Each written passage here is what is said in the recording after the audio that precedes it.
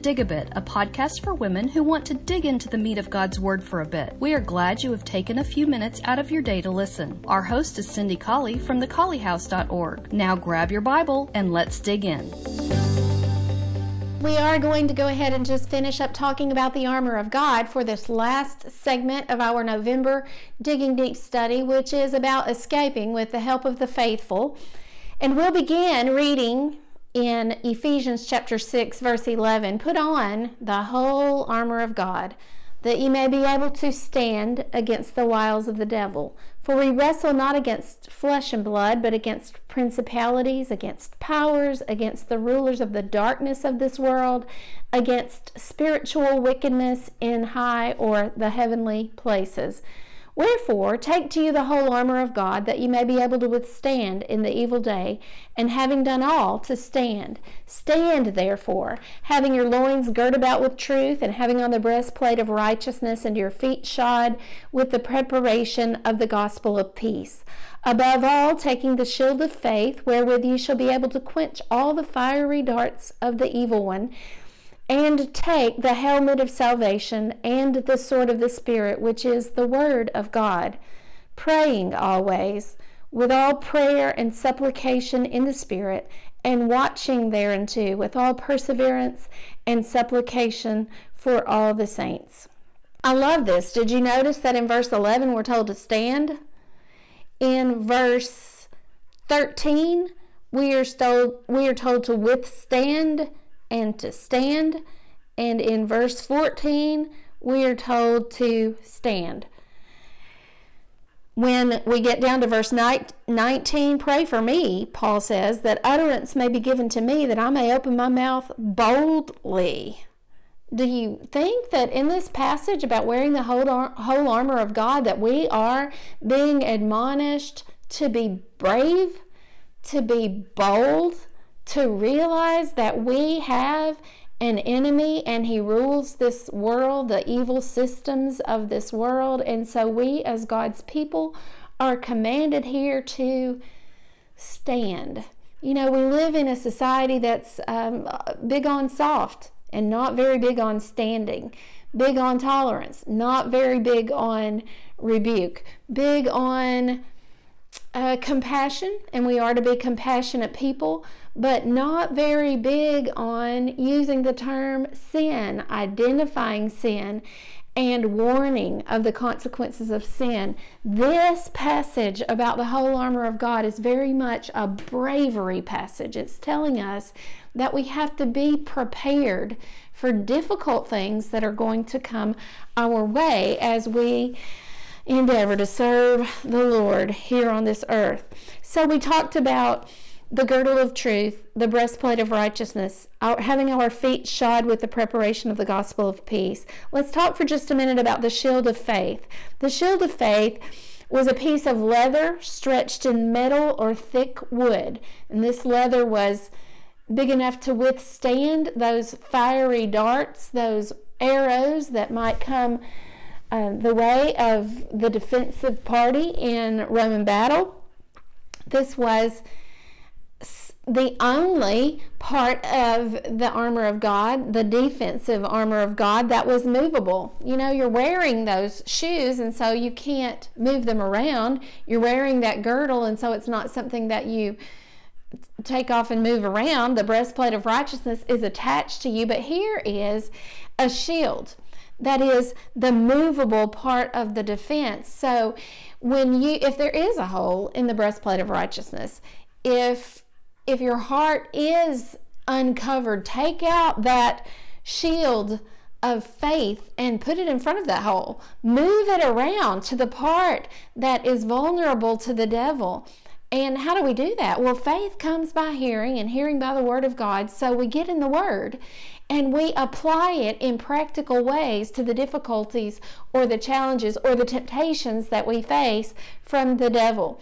Have you ever thought about the fact that you could put your shield of faith in front of someone else? Someone that you love who is being tempted by the devil? You could reach out and rescue. And that's what this whole unit is about. This November is rescuing by using the help of the faithful. So if we are faithful, we're going to be putting that shield in front of others that we see who are tempted and helping them to find ways by the Word of God to resist that temptation. I would venture to say that when we practice church discipline, we're putting that shield in front of other people. We're trying to protect them from what will make them eternally lose their souls. So it is the movable part of the defensive armor. And then the helmet of salvation. The helmet of salvation was brass or leather with a decorative plume on top that actually showed which team you're on. You know, we should be able to be clearly identified as being on God's side. And that's what that plume was for. You could look at that and know which team you were fighting for. And we should be able to, for people of the world to look at us and know which team we're on, because we have those identifying marks on the helmet of our salvation. The helmet was brass or leather. It represents the hope of salvation. Take the helmet of salvation, it says. And I want to venture to say that it represents our hope of salvation. Obviously, we don't have heaven yet, but we survive. Hebrews 11 verse 1. Faith is the substance of those things that we are hoping for, the evidence of those things that we can't see yet.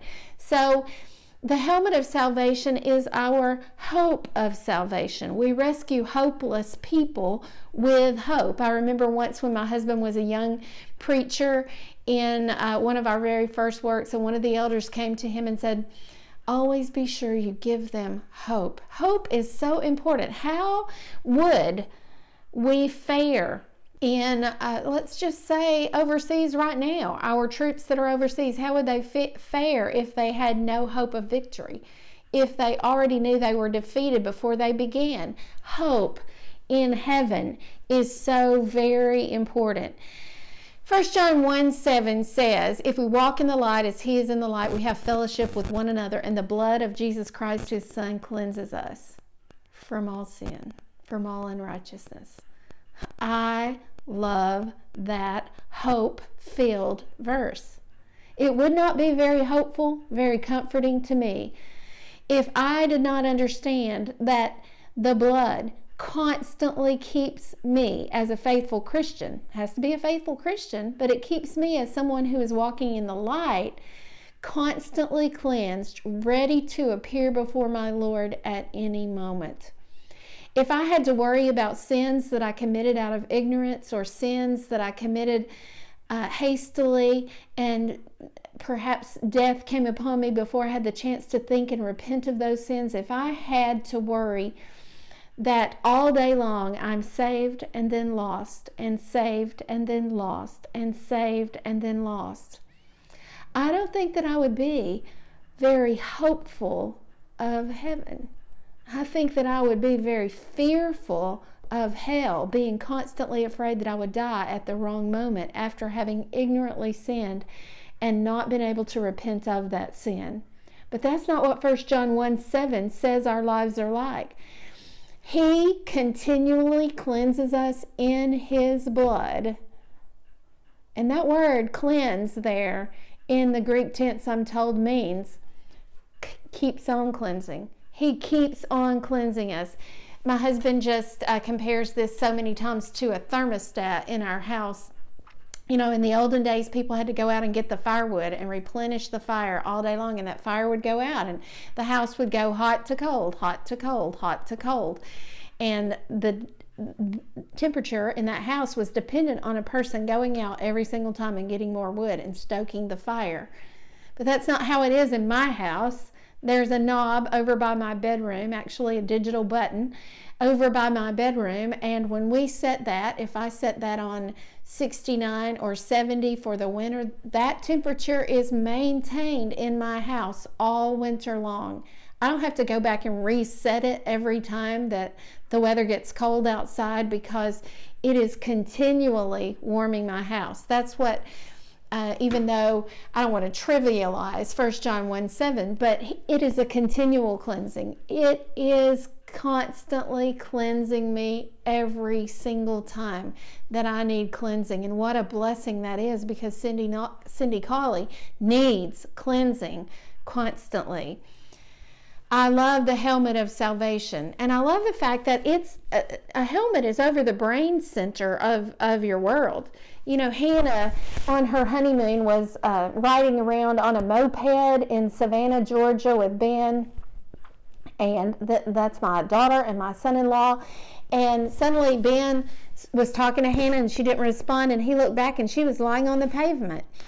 And she was bleeding in some parts of her body, and he ran back to her and he said, "Hannah, what is wrong?" And she looked up at him and said, or what happened? How did you, what happened? Did you hit something? What happened? Are you okay?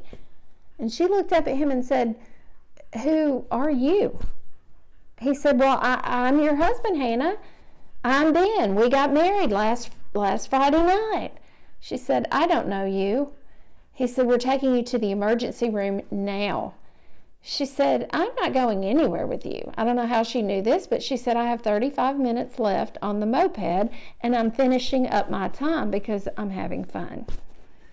Well, you know what? She had a helmet on, and because she had a helmet on, her brain was protected, her head was protected. If she hadn't had a helmet, she probably would have died. But she had a helmet, and soon she had a concussion. Soon she began to remember. She had amnesia, but soon it came back, and she began to remember that, yes, indeed, she was married to Ben. She still doesn't remember the fall, but she remembers that she's married to Ben, thankfully, and so all is well because of that helmet.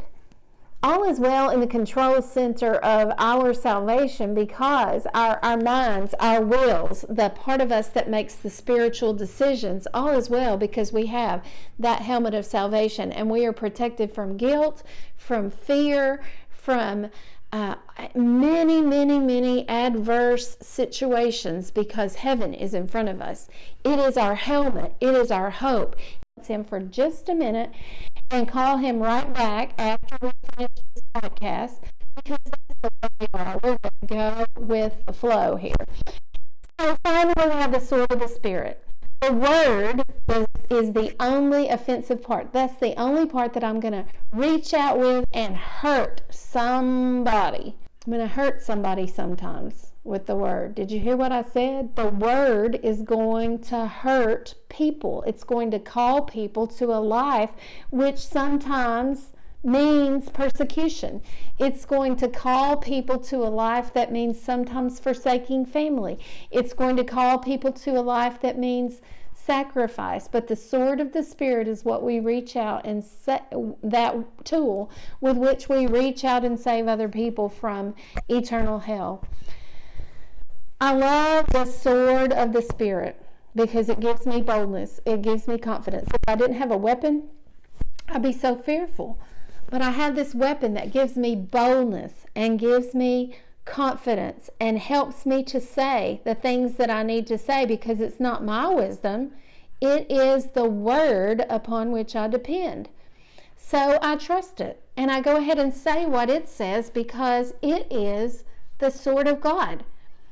So I always examine myself before I teach, realizing that James teaches us that those people who are teachers have the much greater responsibility. So I'm always going to examine what I'm about to teach, and I'm gonna ignore some questions that I might tend to ask myself. I'm not going to ask myself, does this feel right to say? Is this going to hurt someone's feelings around me? Although I'm going to try to always speak the truth in love. I'm not going to really say, but if I teach her how to be saved, is she going to shut me down? Are we going to stop having this friendship? Are there going to be negative repercussions in our relationship because I say the truth? I'm not going to say those things, but instead, because I'm bold with the sword of the Spirit, at least I pray that I can be bold. You pray that you can be bold, and let's pray for each other that we can be bold. And instead of asking those questions, let's just ask, does the Bible speak to this situation? Does the Bible have some relevance about the subject we're discussing? And if so, I'm not going to be afraid. I'm going to let the sword go before me, the only offensive part, the only offensive part of the armor of God. I'm going to tell you, I have loved this part of our Digging Deep study. I have loved this month because we can't do this all by ourselves. We can do all things through Christ, but we really need each other too. We really are grateful that God, when He moved us out of darkness, He put us directly into the kingdom of Christ, where we have cohorts, where we have people who help motivate us, who help keep us accountable, who help encourage us. We will close with Colossians 1, verses 12 to 14, which say, giving thanks to the Father, who has made us meet or prepared us to be partakers of the inheritance of the saints in light. The saints, a group of people who inherit together, who has delivered us from the power of darkness and has translated us into the kingdom of His dear Son, in whom we have redemption through His blood, even the forgiveness of sins. Oh, I'm thankful to Him. I'm thankful that He took me out of darkness and put me right over into the kingdom of His dear Son. Let's close this month out with prayer. Father, we are so very, very thankful that You did not leave us as individuals all alone, solitarily to seek heaven, but You put us in the kingdom with the saints in light to help each other go there. Help us, Father, to realize not only the blessing but the grave responsibility that we have toward each other as members of the family of God. Help us, Father, through the coming weeks, through the holidays, through the times that sometimes are stressful, sometimes are depressing, sometimes are lonely, many times are very, very joyful. Help us to remember to give You the glory in all things that we do. We are so very, very thankful that we get to study Your word, to dig together. Help us to be diligent about Your word, the sword of the Spirit, and help us to be bold in using it in the lives of the people around us. And it's in Jesus' name that we pray. Amen. If you find yourself in Huntsville, Alabama, we'd love for you to worship with us at West Huntsville Church of Christ at Providence, 1519 Old Monrovia Road, Northwest. Sunday morning worship begins at 9 a.m., followed by Bible classes for all ages. We meet again at 5 p.m. for evening worship and at 7 on Wednesday night.